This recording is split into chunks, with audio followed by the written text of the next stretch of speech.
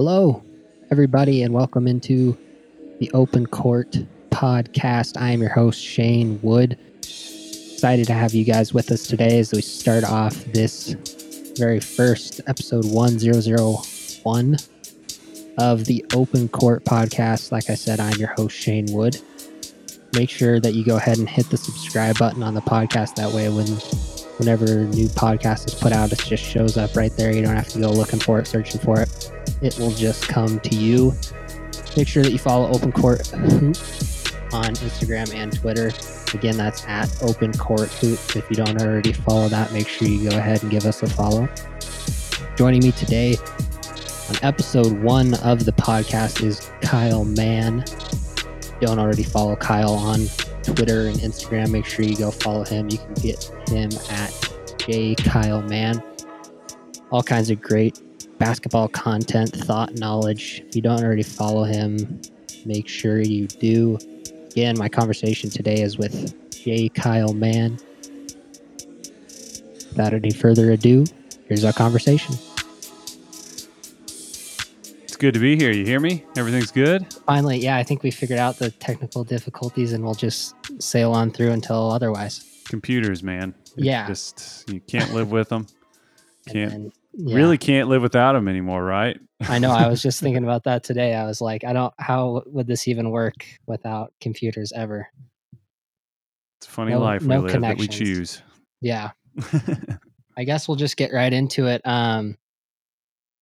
We'll just dive right into it. What have been just to make this a little bit easier, what's been kind of your most intriguing matchup, the series that you kind of can't take your eyes off of so far? Tough question, really. Well, I mean, a couple of them have been. I've paid the most attention to the Nets and the Sixers because I was writing something about them. Okay.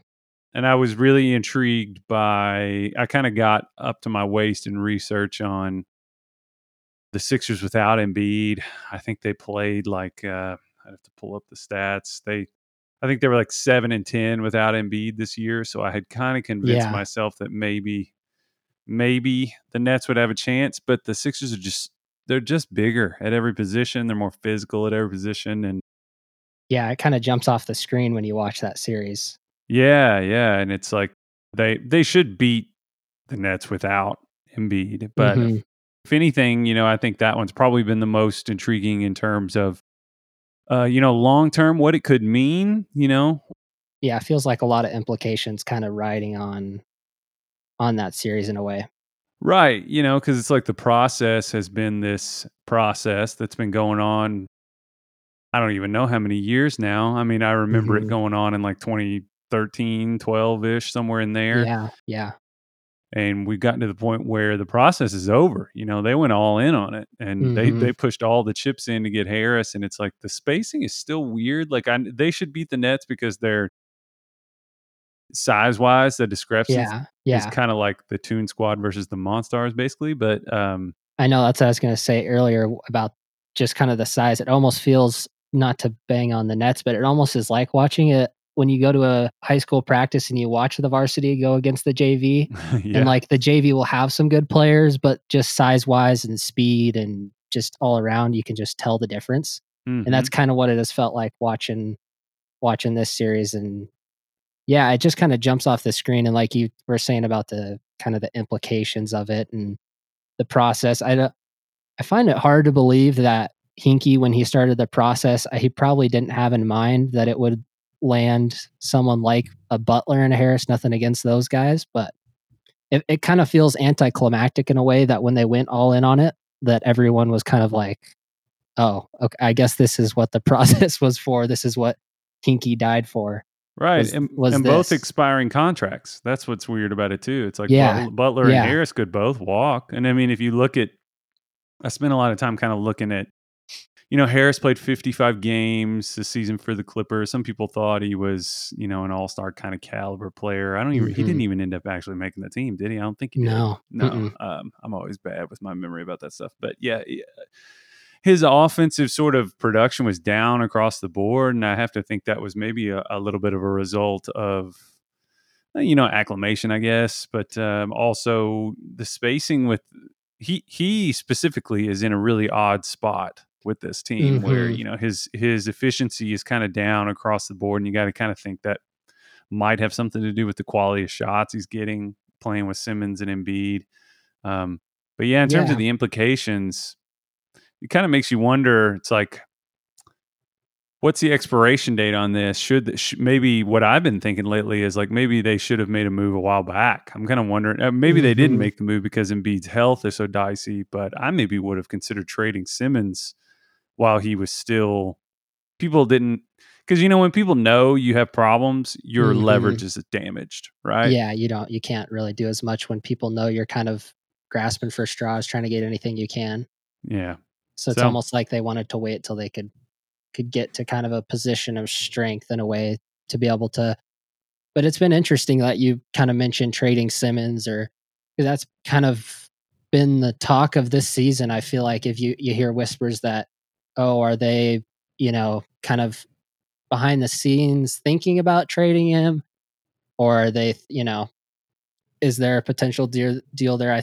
I think back at the trade deadline, you see people writing articles about an AD Simmons kind of trade if something like that could be worked out. And now I think it's kind of interesting with the implications of now you have Embiid sitting and kind of Simmons gets to go on display here, kind of like he did last night, and just kind of with all the spacing that's on the floor, you could just see kind of what Ben could be when he's enabled to just be that kind of 0.5 and just attack and find shooters. And it was kind of everything that we thought Simmons could be coming out of the draft was kind of put on display last night in a playoff game.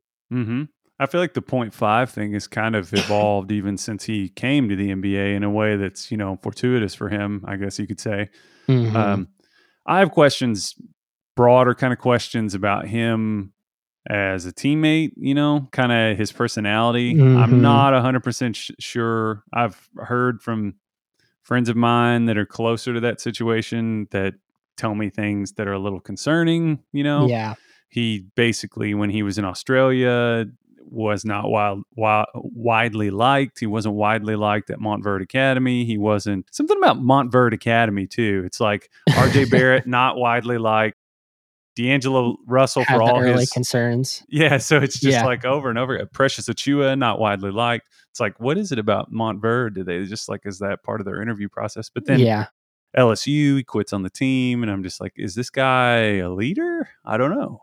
I know I'm a huge like body language guy, and when guys are on the bench, like someone makes a shot or gets a dunk and our guy's standing up or they clapping, and it's kind of something that with Simmons, he always kind of seems like on the fringe, not on the fringes, but kind of like a very much like LeBron in like these last couple Cavs and even this year on the Lakers. Like he almost has that vibe to him that he's like him and then the team, or like, he's kind of his own almost kind of business and own kind of person. And so it is interesting how that whole thing shapes up. And then on the other side, you have Embiid, who's kind of seems from at least the outside to be kind of the ultimate team guy and jokester and loves getting everyone involved. Yeah. So it is a really interesting kind of yin and yang of a situation. Yeah. You just kind of wonder how long those two can stick together. And then obviously, like you said, with Butler and Harris both being expirings too, this whole situation in Philly is going to be really interesting to see how it all plays out. Yeah, it's funny. It's like the process could just be totally over if Simmons and Harris decide. Because I mean, there's a lot of people that the people I talk to are like, we don't even want people. Well, a lot of Sixers fans I've talked to say that A, they don't think Harris is a max contract guy, and then B, they're like, we don't want Butler. So it's been if you think about a year ago, the Sixers came into the playoffs, basically burst through the saloon doors and kind of twirled their 6 shooters basically, and everybody was like, "Oh my god, what is the darlings of the playoffs?" It was like these guys might have 2 top 10 players on their team, and then you think about what happened in that time. It's like there was no every possible like developmental touchstone that you might think would be happening, like just didn't happen. I mean, it was just an absolute shit show, and can't believe it's gone this badly, to be honest. I know, and like I can't think of in recent memory a team that went from 1 year in the playoffs, or I guess just 1 year in period, from so much of even them going into the playoffs. It was kind of a no pressure situation in a way, because like you said, they had kind of burst on the scene and everyone was like, oh shit, these guys might be able to make it to the Eastern Conference Finals, or they might be able to kind of, make it a lot further than people thought. But there wasn't really a whole lot of pressure there because it was kind of, their first dance. But then this year, going all in on two expiring guys, it's kind of feels like Eastern Conference Finals / finals or bust. And with, I think we would both agree that they should and will probably get through this, even with Embiid maybe being out for the rest of the series. But when it gets to this next round, you know, if Embiid is still struggling with injuries, and they kind of have to re-game plan almost like a whole new team, playing with Simmons kind of in a whole new way that they haven't been able or haven't really played with him. So I kind of agree that this one, definitely in the East, is the one that I can't seem to take my eyes off of, just because of all the intrigue everywhere. Yeah, it's like Celtics Pacers has been kind of boring. Pistons Bucks, is it even a series really? And then Magic Raptors. I haven't really gotten to watch a lot of those, to be honest. I know there seems not to be much to watch. I mean, Detroit obviously doesn't have Blake. That's a big thing when you're missing, the team's best player. And then right. And Raptors and Magic had that big first game, but since then it seemed like the Raptors kind of have a stronghold on it, and they winning got their tonight attention now. Yeah. Seems like they kind of had to wake up. So and then the Warriors and Clippers, it's been okay. I mean, the last night's game, I could tell that the Warriors were just in like destroy mode, and I honestly fell asleep. Yeah, I want to kind of hear your thoughts on this one. I think this one is interesting, not necessarily because of it being an interesting series, but I think there's a lot of kind of personal, and I don't want to say personal, but I think there's a lot of layers to this one that kind of go beyond what kind of you see on the court. So what are kind of your thoughts on that series? Yeah, I mean a few weird things have happened for the Warriors against the Clippers throughout the year, and you got obviously anytime Pat Beverly is involved with any star player, it's going to be he's going to try to kind of a muck it up. headline grabber, yeah. Yeah, he's going to try to make it weird and just mix things up. But we're just looking at a team that plays really well together and 100% is not afraid of the Warriors, and battling against the apathy and the weariness of the grind of however many seasons it's been in a row now. Well over 82. I mean, what the game total is, but it's insane. It's like when you do it 3 times in a row, that's a lot. So, just keeping it.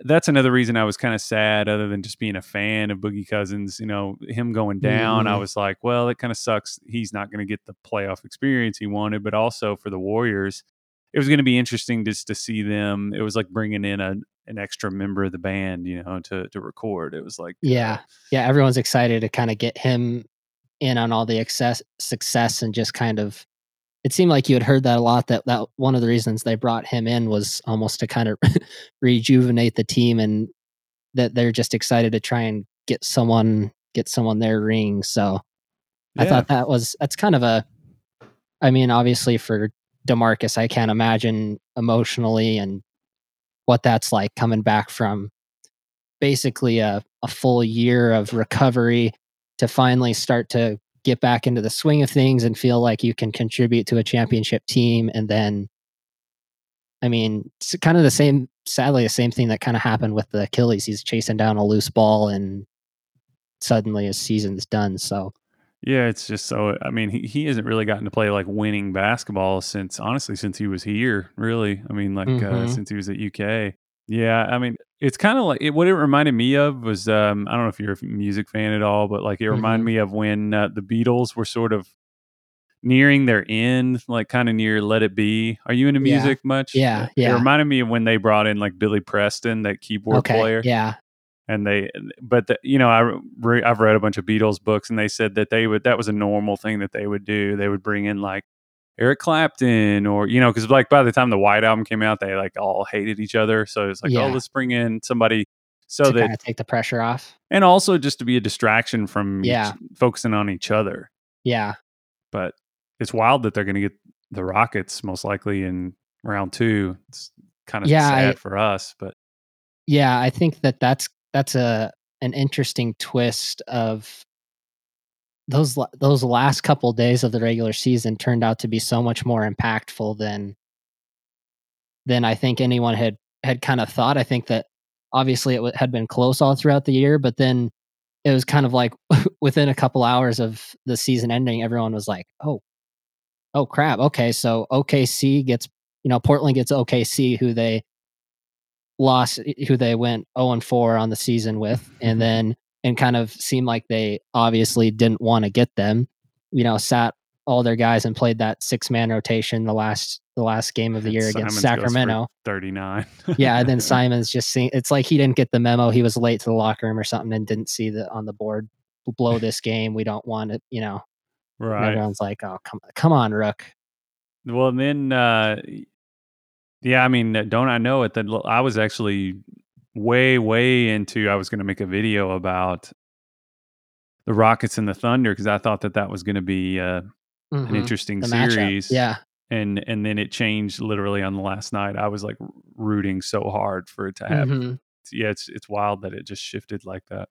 And then you get the Rockets and Jazz matchup of basically the two, in almost any metric you look at after the All-Star break, two of the basically top 3 teams in the league for the second half, or the second, I guess, what we call half of the season, really 25 games or whatever it is. Right. But then they match up, and then now I kind of imagined that it would be a little bit closer. I guess maybe the metrics and the advanced stats on what the Jazz really are might seem to be a little off, or maybe it's just that Harden is such a transcendent kind of offensive talent that seems like no matter what you throw at him, that he's able to kind of figure it out and rig the game in a way that we just kind of can't help but shake our heads. I don't really know what I'm watching with him anymore. He comes down the court and I'm like, all right, so the Rockets are going to score 3 here, get a layup, and then you just kind of wonder what the other team is going to do. I don't ever wonder kind of what the result is going to be with the Rockets anymore. They have a real look of a team that's definitely, headed full course towards the Warriors without any fear. Right. Yeah. I was going to pull up there because I got researching them. I mean, their record in the last 25 games was something crazy. It was like 23-3 or something. Like, I mean, it was yeah, bonkers. The Rockets. Yeah. Yeah. And just defensively, how they went from, then that first 50 games being, I don't know what the exact number was, but being a pretty decent defensive team, and now they just look kind of like what they had looked last year, just total stonewalling teams, and look like kind of a defensive juggernaut just to go along with the already historic offensive numbers that they've been putting up. Yeah, totally. Like, I mean, I think, well, at least on offense, I know a wrinkle that's really helped them is, Daniel House is a little bit more of a capable driver. Oh man, yeah. That's added another wrinkle for them. The Jazz just kind of look deflated, to be honest. Like, they just look, you know it when you see it. It's like they're just not they look broken. I think by halfway through the game, I guess it was game 2, they just had this look like we just don't know what to do. And I almost wondered if they were maybe a little frustrated with the scheme, if maybe everybody was buying in on the scheme, because that's what I had wondered too. Not to interrupt, sorry. Oh, kind of going back to the body language thing. I think it's kind of I don't know. I did wonder the same thing, if they're kind of all bought in on the scheme, because it seems like a lot. I think that you see teams doing this just when they're playing straight up against Harden, where they kind of look at each other and go, I thought you didn't come over, you didn't help. And then they look at the coach like, what was and it seems like that's been so magnified in this kind of just such a different defensive scheme that they're trying to put on Harden here, that no one's totally sure what the other person is supposed to do, and no one's totally sure, coach, was that the right thing? Or they all kind of seem very disjointed. And then if they do get on the same page and Harden does still score, the Tucker hits a corner three or whatever the case is, that they all kind of seem to look at each other, look at the bench like, okay, like we worked that perfectly. Like, what are we supposed to do? Yeah. I wonder, but yeah, I kind of wondered the same thing, and I don't know what the adjustment is or what you kind of do next, but. Well, it's like Harden has seen every possible defensive variation. Mm-hmm. He's seen every pick and roll coverage. He knows all of them. And it's just like, fluidity and instinctiveness in basketball comes with, reps and experience. And the more of that data that's just sort of in your, that you have as sort of RAM, using, like a technology metaphor, I guess, you can access that quickly. And, if you don't have that experience, you can't. So it's like, for Harden, he works on that stuff, and he's played this way for a while. So it's like, okay, if you even think about like blitzing him as a pick and roll ball handler, he's just like, all right, you're done. You're just toast. Completely blows it up. Yeah. Yeah.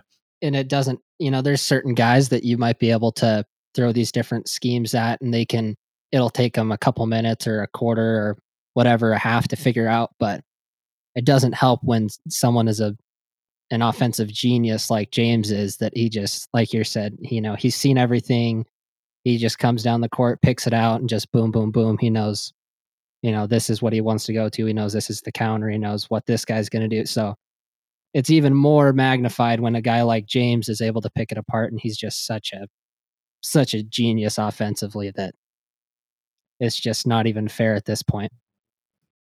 Yeah, it's really amazing to watch. I mean, I would assume, he's one of the best scorers I've ever seen. I put him right there with Kobe, obviously. Mm-hmm. I watched Jordan. I didn't watch him as an adult.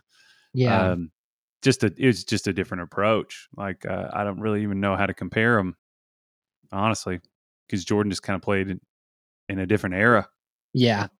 Obviously, I wasn't able to watch Jordan as an adult or able to see him play much, but I do kind of wonder obviously it's totally different eras, but just like you said before, everything that Harden's seen, he's seen, I feel like, so many different, pretty much everything as far as defensive schemes and just guys that play him, big 6'11" guys with size, and, guys like Pat Bev are on him, and he's pretty much seen it all, and he's obviously been able to have great success against everything.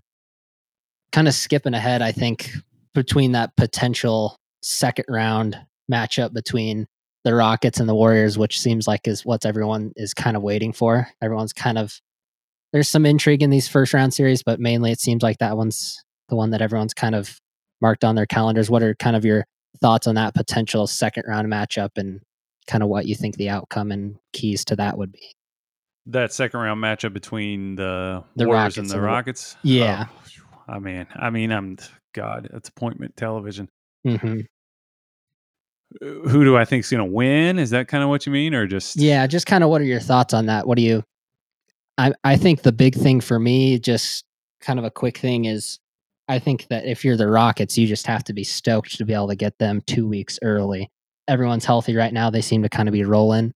And I think that the 2 weeks that you could get them and not have any chance of a Chris Paul injury or some freak James thing happening, I think the 2 weeks, the early matchup there is definitely favoring the Rockets there.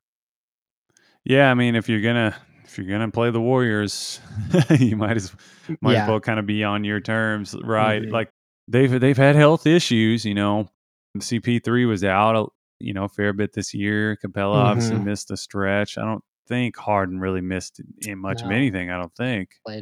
He hasn't missed much of anything. Yeah. So, and the Warriors, it's hard to nitpick them and figure. I really don't know where they're going to try to attack exactly.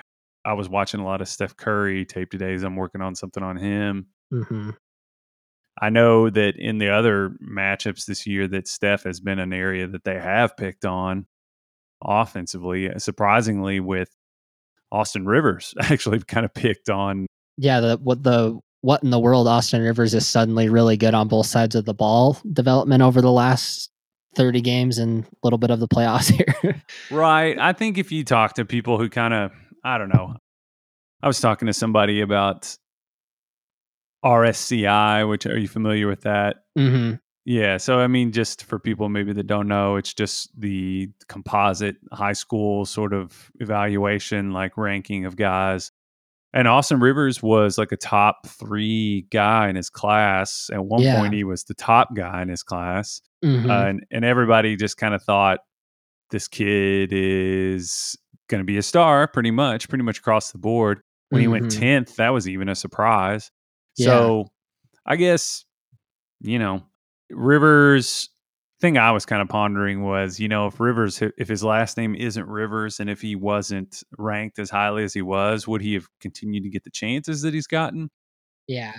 Maybe not. I don't know. But yeah, he had a pretty rough couple. He had some good moments there, but pretty rough couple seasons there. And then obviously this latest kind of rough stretch with the Wizards before he found himself on the Rockets. But yeah, I'm not sure that if he was not, Doc's son and from Duke and highly rated, if he would even have had the chance to be on Houston. But I mean, credit to him, he's fully taken advantage of it and become a pretty key cog in their rotation here so far. Yeah, I mean, let me pull up his stats just so I can look. I know him off the top of my head. And like you were saying before, and Daniel House, I mean, number one, another just such a great move by Daryl Morey to find another diamond in the rough and someone that just perfectly fits what Houston wants to do. But what in the world is the rest of the NBA doing? He had to be sent. They had the whole contract situation where they couldn't sign him, and they were kind of at odds with the contract negotiations. And he was down in the G League for, I could be wrong, it seemed like it was a month and a half, where anyone that decided to could have picked him up. And all these teams had cap space. I mean, you watch OKC and you think, oh my goodness, how he would play the whole game for them, wouldn't he? You would He'd think just be such a perfect player for them, it seems like, to be able to spot up and drive a little bit. You say that, but with Russ, it's like, how many guys have cycled through? I mean, freaking true. Oladipo played with Russ. Russ is just famously one of the. I've never been a Russ fan just because he just doesn't know how to play off the ball. He doesn't let the offense flow through him. Like the offense comes from him. That's like the difference. And I'd always have just felt like it would just be infuriating to play with him. Like, I mean, he had Durant, from what people have said, that was one of the reasons was playing with Russ. They said they basically had to rewire Durant's basketball brain when he got to Golden State because from playing with Russ. But something that I got thinking a lot about, I'm a big fan of like coming up with sort of, I don't know, just like like terminology that for different, just sort of pseudoscience kind of things. But with Luka is kind of a comparison to James Harden a lot, and something that I think those two guys have in common. And something I did on Luka, I called him a motherboard player, and I'm big on these like technology. I loved that metaphors, but really, I had a bunch of people tell me like, "Oh, he's more of a CPU," and I'm like, "He is, he is." But I mean, I like too technical here, people. I vetted it with some tech people, some friends of mine. They're like, "Yeah, that makes sense because if you have a certain type of CPU, you can clock it higher and all this. It's just in the weeds, nonsense, not necessary." But my point is that like pieces that might have otherwise not seemed as deemed to have value in certain scenarios, you can plug them into this player who can raise the whole product. And I think that Harden is one of those guys. It's like, okay, well, no, in another situation, the data didn't show us that Daniel House was that type of player, but you put him in a situation where the schemes when the ball's moving, everybody looks better. And just the personnel around him too. Right. Guys like Capella that can space the floor. And I mean, just basically everything that Houston does fits him perfectly. Yeah. And it's, nobody's really, I mean, everybody goes into the Houston series knowing, or Houston, if you play for the Rockets, you know what's going on. You know what the deal is. There's no confusion. Yeah. But at the same time, Russ and Harden are very different players in the fact that, Russ, I don't know. You kind of couldn't have two opposite of the spectrum players in a way that, play Harden is kind of this. Yeah. But yeah. Oh yeah. Kind of, obviously we don't need to go into the thick of it with what each guy, but Harden, it's just the prolific scorer, shooter, and Russ kind of the total opposite, kind of let him shoot. And like you're talking about, just kind of what I kind of would say kind of the utmost basketball quality is to make everyone around you better and make, and in the same way, by making everyone else better, you're making yourself better because everyone else is. Anyway. Yeah. What I'm trying to say basically is that Russ is kind of the complete opposite of that. That not that he doesn't make the guys around him better, but just that he's so in attack mode all the time that, and you've kind of seen it with OKC throughout this season and this series with Portland, just how starved for shooting they are when PG isn't hitting, just because Russ is always in attack mode and kind of, I guess, creating spacing. I don't really know how to break down Russ anymore because he's so kind of sporadic, but kind of like you said with Harden and Russ, two very kind of similar but totally opposite players. I don't know. Very puzzling. I'm not sure what I just said, but no, it makes sense. It's like it is odd how similar they are, but they really just are not. Like they would appear to be similar, and the numbers might tell you something like that, like a couple years ago. But I also don't get the feeling that guys hate playing with Harden. I don't get that sense. Oh no. And it's like, and the good measuring thing there is just that like guys have left OKC and gone on to look good away from OKC, and I think that's an indictment on Russ. Yeah. And I just think seems like you rarely see that. I can't really think of anyone that's left Houston, and I mean besides guys that have already been established, like Lou Will was there and now obviously is having the success with the Clippers, but kind of guys besides that are established. And yeah, you can't come up with a whole lot of examples of that. Mm-hmm.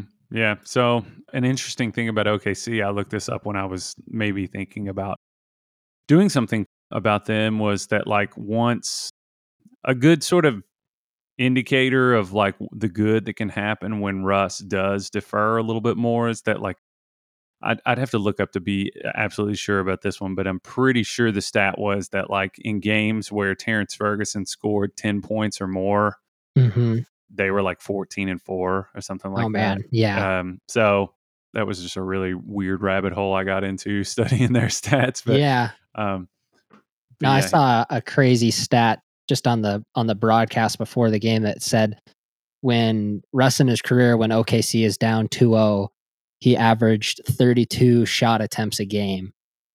And I think that kind of speaks to his mentality and just the way he plays, is that for better or worse, he's going to attack and keep shooting and keep shooting. And it's not that I think that Russ is kind of this totally selfish player that just is determined to get his point, so he's going to shoot it 30 times, but he just has such a utmost belief in himself, for better or worse, that if he boinks that one off to the right by 4 feet, he thinks the next one's nothing but net, and he's just going to keep coming at you relentlessly. But yeah, and that's kind of, I guess we'll see how this plays out with OKC for the rest of this series, and if they make it to that second round matchup. And the other interesting thing with how it all played out, obviously with the Rockets and Warriors matching up in that, potentially in that second round, is one of these, San Antonio, Denver, OKC, and Portland, are going to end up in the Western Conference Finals. So an interesting kind of shakeout that happened there. And I'm sure all those 4 teams, front offices and players and everything, were excited about that potential. As I just said, Denver and San Antonio, I realized that I don't think we'd mentioned them even once. Yeah, I don't think we did. Which is funny because it's been one of my favorite series to watch, I think, so far. Just watching this kind of, I don't want to say juggernaut, but this kind of regular season phenomenon that Denver was, that, they were number one for a while, and then people thought they might slide, and then they slid just a little bit down to 2, but kind of kept their same success. And with their just this young team and all these young guys, all this depth, and then they kind of go against the dynasty of the last, besides the Warriors, the dynasty and kind of right iconic franchise of San Antonio, with all these established vets, and they have a couple, more young guys than they traditionally do. But it's been a really kind of interesting opposites in a lot of ways throughout these playoffs. I don't know if you've had a chance to watch much of that Denver Spurs series, but what's kind of been your analysis, I guess, or thoughts on that one?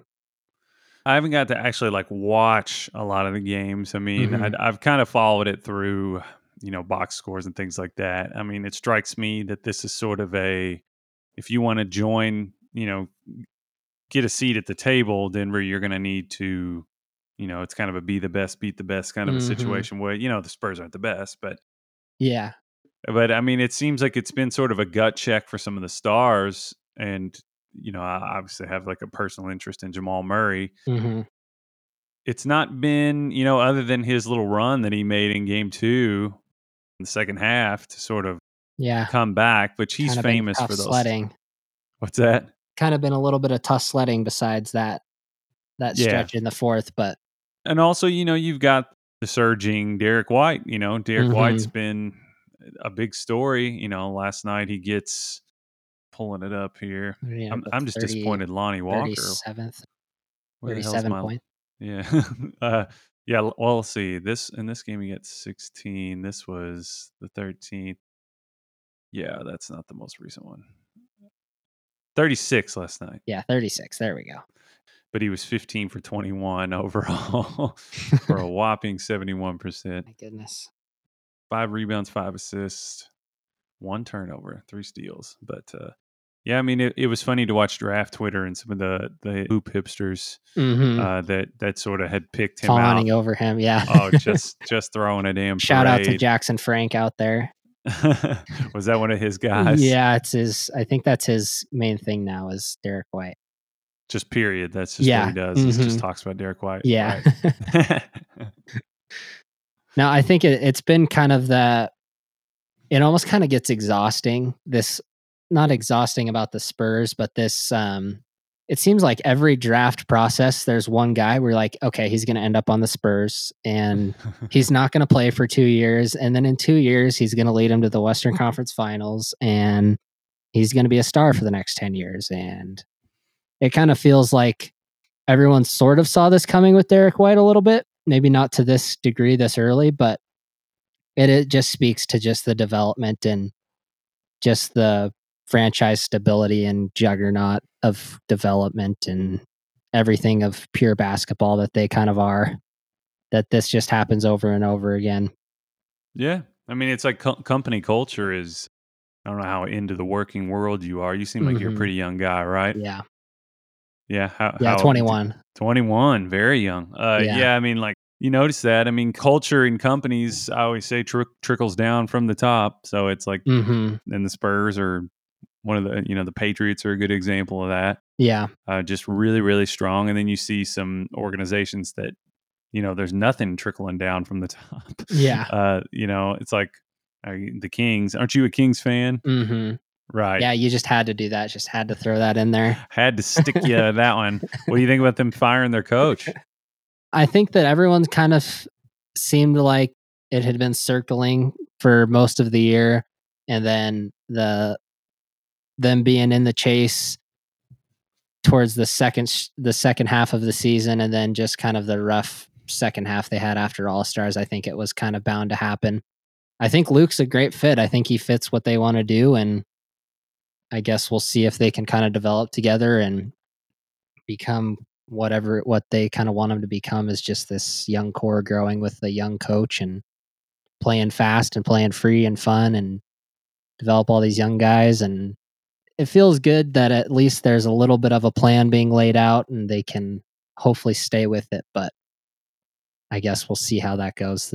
Seems like there's been numerous plans over the years, so hopefully they can stick one too for a little bit.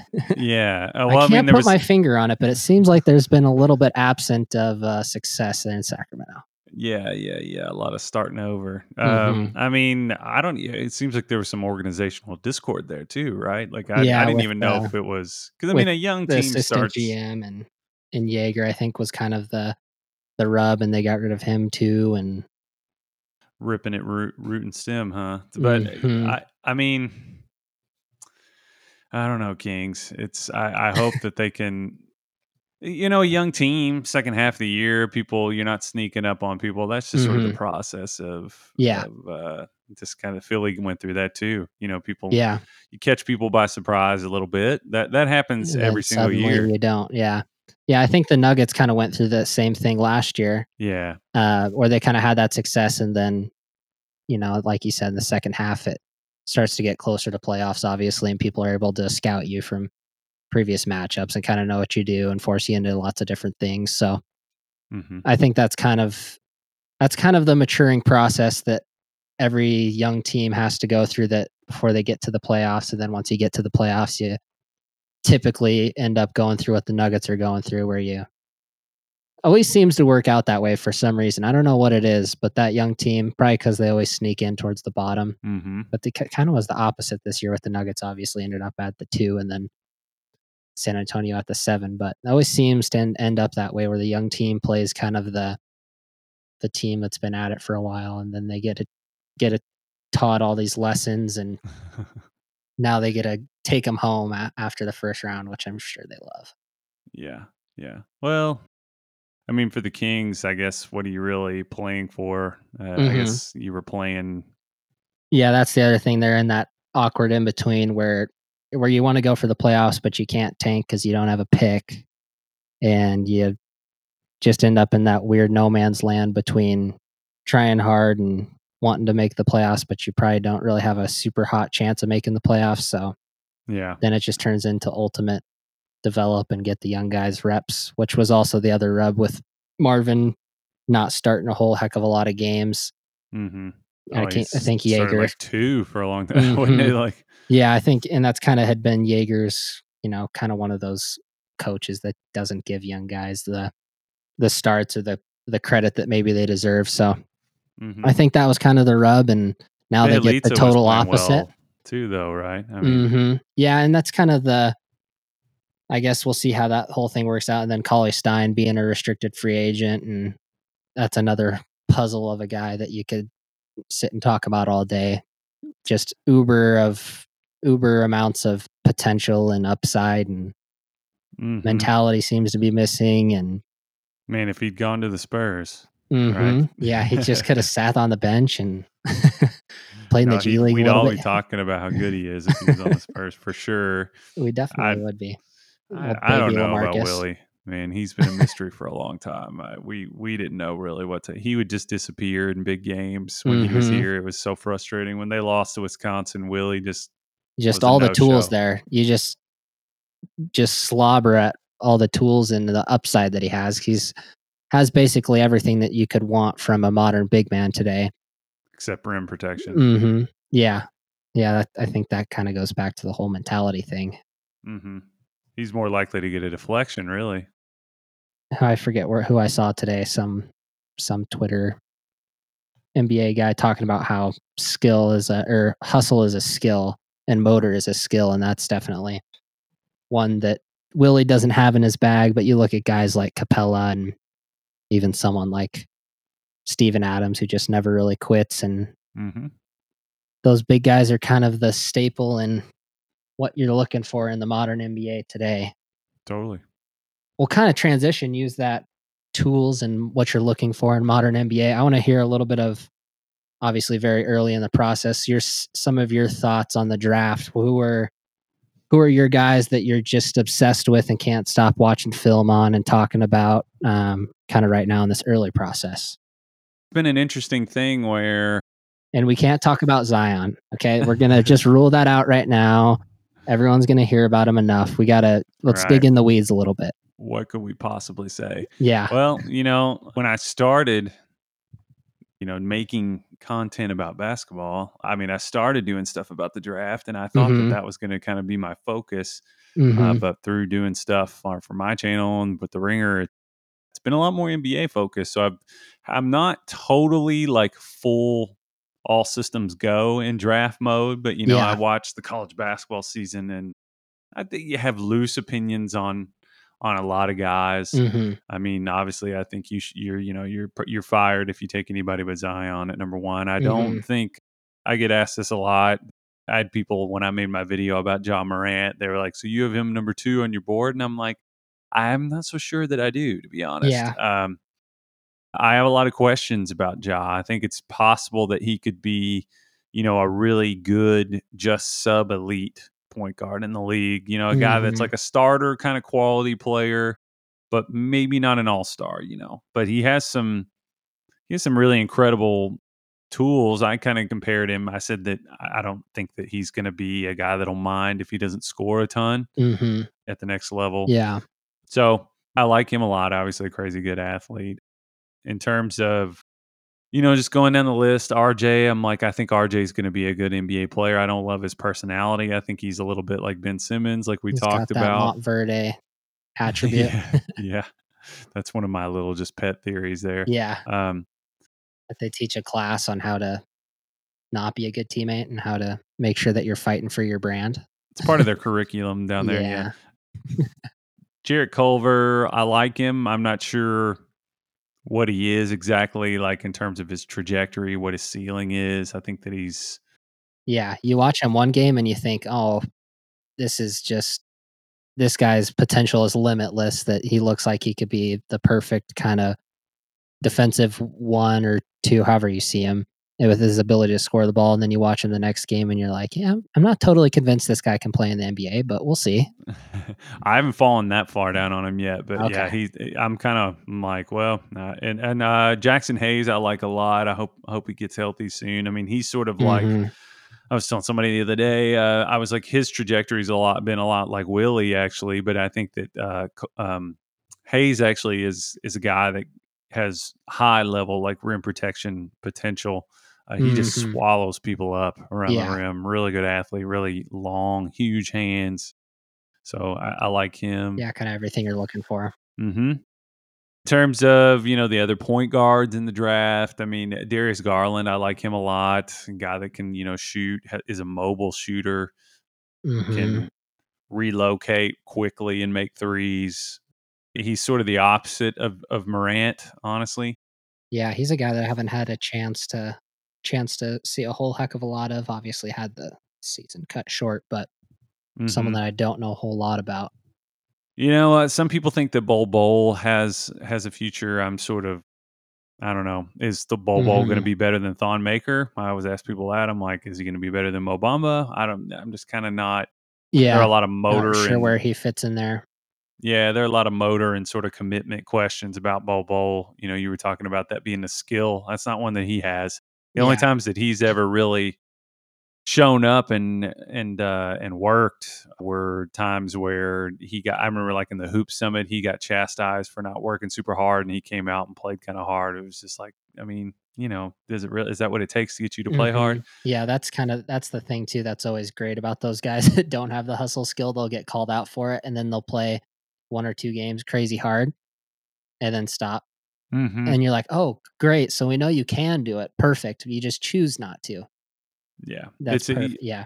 They're pretending, it's like it's not part of their DNA. The guys are just born with it. I was writing that, and I did a recap about the Hoop Summit the other day, and I was sort of making that point. It's like, that's really all you can really look for, is just if guys take it personally or not. If they care, that's what you want. You could talk about the Kentucky guys, which I've seen those guys a whole lot. Yeah. What are your kind of thoughts on that crop of guys? Who do you like the most? Who do you see the most upside with? I would say PJ has an edge over Tyler, and I would put Keldon third in terms of the UK guys in the draft. PJ is a guy that I always tell people, he can stretch and hit spot up shots. He's not a mobile shooter at all. But he's a guy that played as a big a lot of his career. So he has some tricks in his bag in terms of around the rim. He has really good touch. He's strong. He's long. I think he's about 6'7", but he has really long arms. Has a good vertical. It's somewhere like in the 38 to 40 inch range. But the thing for him is that that's going to keep him from being a star, I think, is that he struggles to sort of reconcile those two things. Like he's really good at spotting up, really good at posting up, but he's not good at creating his offense off the bounce. He's a yakety sax dribbler. That's what I always tell people. It's like he's either going to charge or turn it over a lot. Yeah. And Kentucky kind of put him in position to do one or the other, which was smart of them to hide some of his weaknesses. But that's an area for him to work on for sure. I think PJ is probably would be my favorite prospect out of there too. Kind of like you said, I didn't get to watch him in the first maybe month or so of the season, so I kind of caught him a little bit into the season, and I was pretty impressed with how much maybe it was just recency bias and not having seen him played in a minute, but it seemed like I was pretty impressed with how much he had improved and seemed like he had added a little bit to his bag. And I think he does project pretty decently as kind of a stretch 3 or 4 that can hit knock, can kind of spot up and have some touch on rolls and maybe be able to play out of the short roll a little bit. But, kind of like you said, not someone that has a whole heck of a lot of a handle or that you really want or would need him to be handling and creating for other guys. Yeah, he's a guy who's shown a little bit of potential to, passing to the opposite side of the post. I don't know how much he's going to really do that or how much he's going to get those types of touches. I think he's going to be probably like a rotation level guy at the next level. There have been questions about motor, and he just started to kind of develop a motor, halfway through this season. He kind of had to turn it on, turn it off. He would just disappear. Yeah. But and then you got Tyler Hero. Hero, I think I've always kind of joked. I was like, if his last name was Hirovich, people would be kind of going a little crazier about him. Yeah. But I mean, I like Hero. He's got sky high confidence. Like he's just a really confident kid. Kind of an uber competitor. Better ball handler than you think. Yeah, I mean, I don't think that the shooting numbers really tell the whole story with him. I think that he absolutely has the potential to be a 40% three-point shooter in the league. We'll see. Probably needs to add muscle, maybe not so much weight. Doesn't really want to add. But, he attacks better than you think. He's a craftier finisher than you think. He improved positionally as a defender a lot this year. Yeah, I thought he looked really good in the tournament on that side of the ball. He was just really, I think, and that's kind of, there's certain guys that just do that when the moment comes. They just kind of show up and live for it. And yeah, I was pretty impressed with him in the tournament defensively, and I just getting his own shot, knocking down open shots, things like that. I thought he had a good tournament and definitely helped his stock. Yeah, I think that's he's a first rounder, I would imagine. I don't really do the whole like talk to teams thing, so people always ask me like, do a mock draft. I'm like, it'd be pointless. It literally would be pointless for me to do that. And it's funny too if you ever listen to like people that cover the draft, they all loathe doing mock drafts. Oh yeah, it's like everyone loves them, but yeah, it never lands right, and you always kind of regret that you do it because then you look back and you're like, man, shouldn't have done that. I had that guy at this, and never turns out good. Yeah, I mean, last year I did my rankings, and it was like if there's one trade, everything shifts a spot, and it's just like you're not going to get it right. Yeah. So, and then Keldon,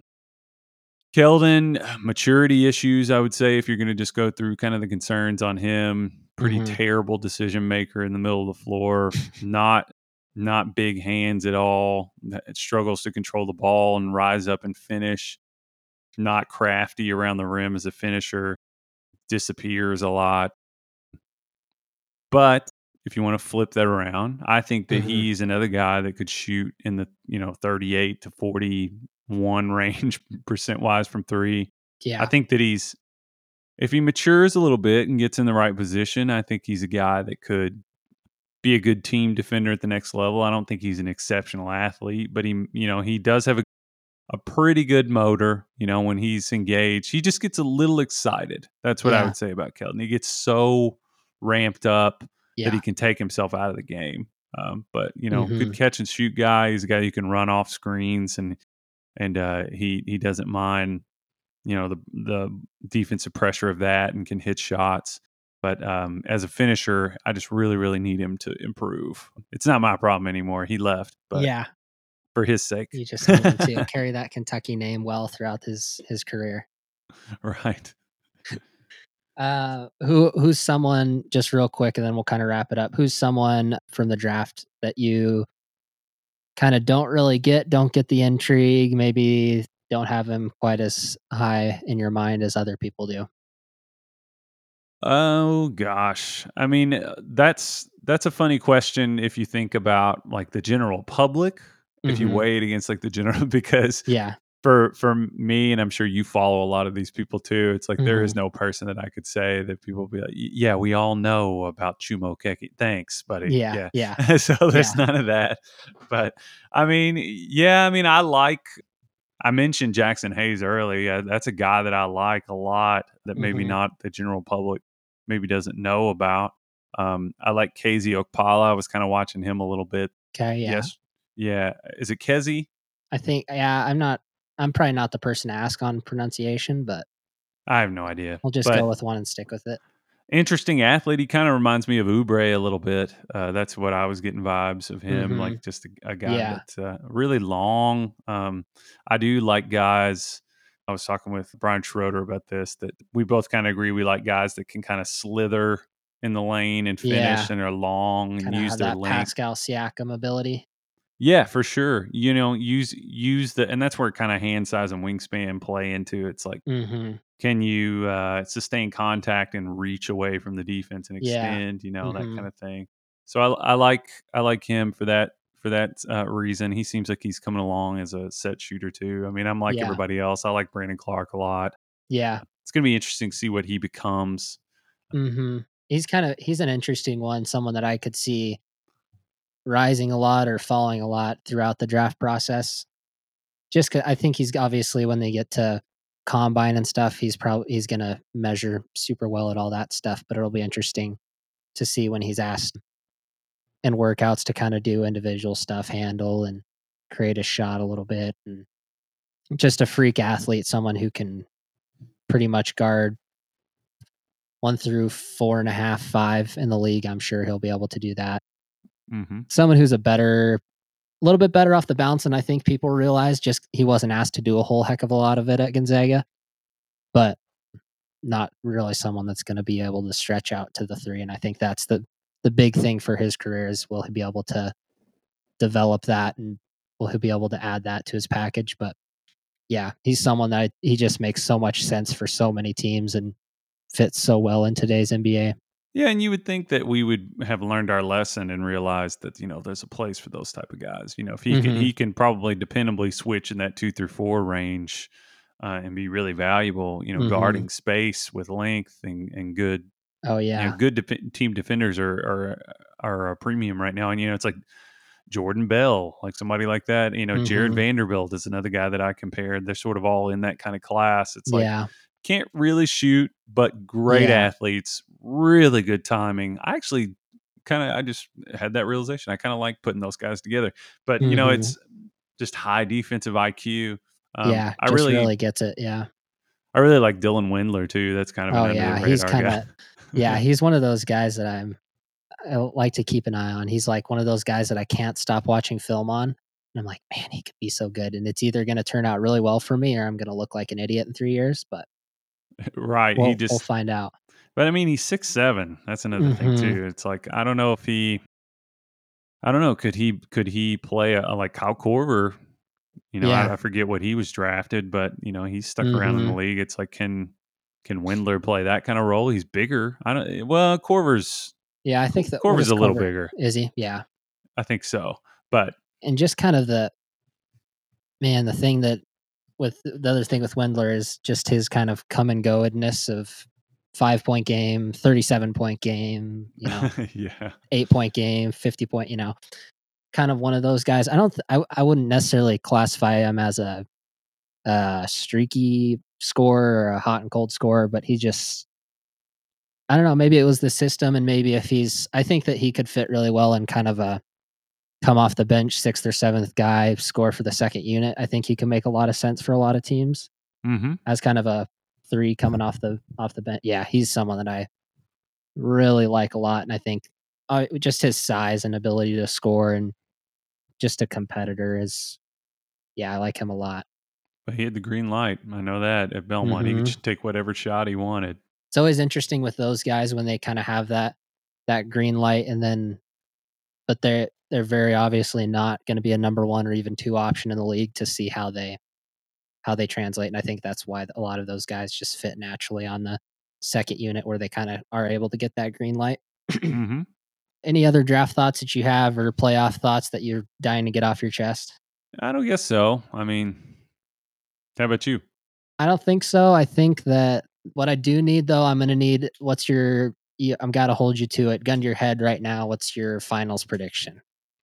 This is like the mock draft of the playoffs, Oh, man. Everyone loves to do this. I'm terrible. To be honest, people will ask me like, "Well, what's your bracket? What's your tournament?" Yeah. And I'm like, you really would be better off just asking a random stranger, because I just like I always just overthink it. So Here's I'm not going to give you. Switch it up a little bit. What's one thing that you're kind of keeping your eye on going throughout the rest of the playoffs? Can the Warriors keep it going? I think is the biggest storyline here, and also which in and of itself, I guess, answers sort of your question. It's like, who's going to be? This is the first LeBron-less playoffs in a while, and it's like, who's going to be the first team to get there? And I really would like to see the Bucks get there, because the Bucks play the Warriors well. Yeah, and the Raptors kind of do too. And but then part of me just feels like, man, I feel like the Celtics are just going to knock the Bucks off. I don't know. That would be how it would go, right? We would happen, everyone wants to see that Bucks Warriors, and somehow Boston would do it, and then we would get the classic Warriors beating the Eastern Conference team in 5, and into the offseason we go. Yeah, I mean, I really want to see Bucks. Yeah, Bucks Rockets would be amazing too, because I don't think the Rockets have no answer for Giannis, but who does? Oh yeah, really? Who do you? So. Yeah, what if PJ's going to be your best option there? Maybe. Yeah, I guess so. Get in his way. That's about all you can do. Yeah. Well, I guess we'll just hope for that Warriors and Bucks finals, and until then, we'll just see how it goes. I will be watching it and enjoying it with great interest. Perfect. Is there anything you have coming out? Anything that you want to plug, or anything to look out for? I mean, I'm working on a thing about Steph Curry right now. It's not done yet, though. So hopefully next week. That's what we're hoping for. So awesome. Probably be on the. It's good. Well, not probably. It's going to be on the Ringer. So okay, awesome. If people don't follow you on Twitter, you're at, is it J Kyleman? 2 N's? That's it. JKYLEMANN. Perfect. If you don't follow Kyle, make sure you go ahead and give him a follow. I think that about wraps it up. Thanks so much for coming on, Kyle. And until next time, we'll catch you later. See you, man. Perfect. Thanks.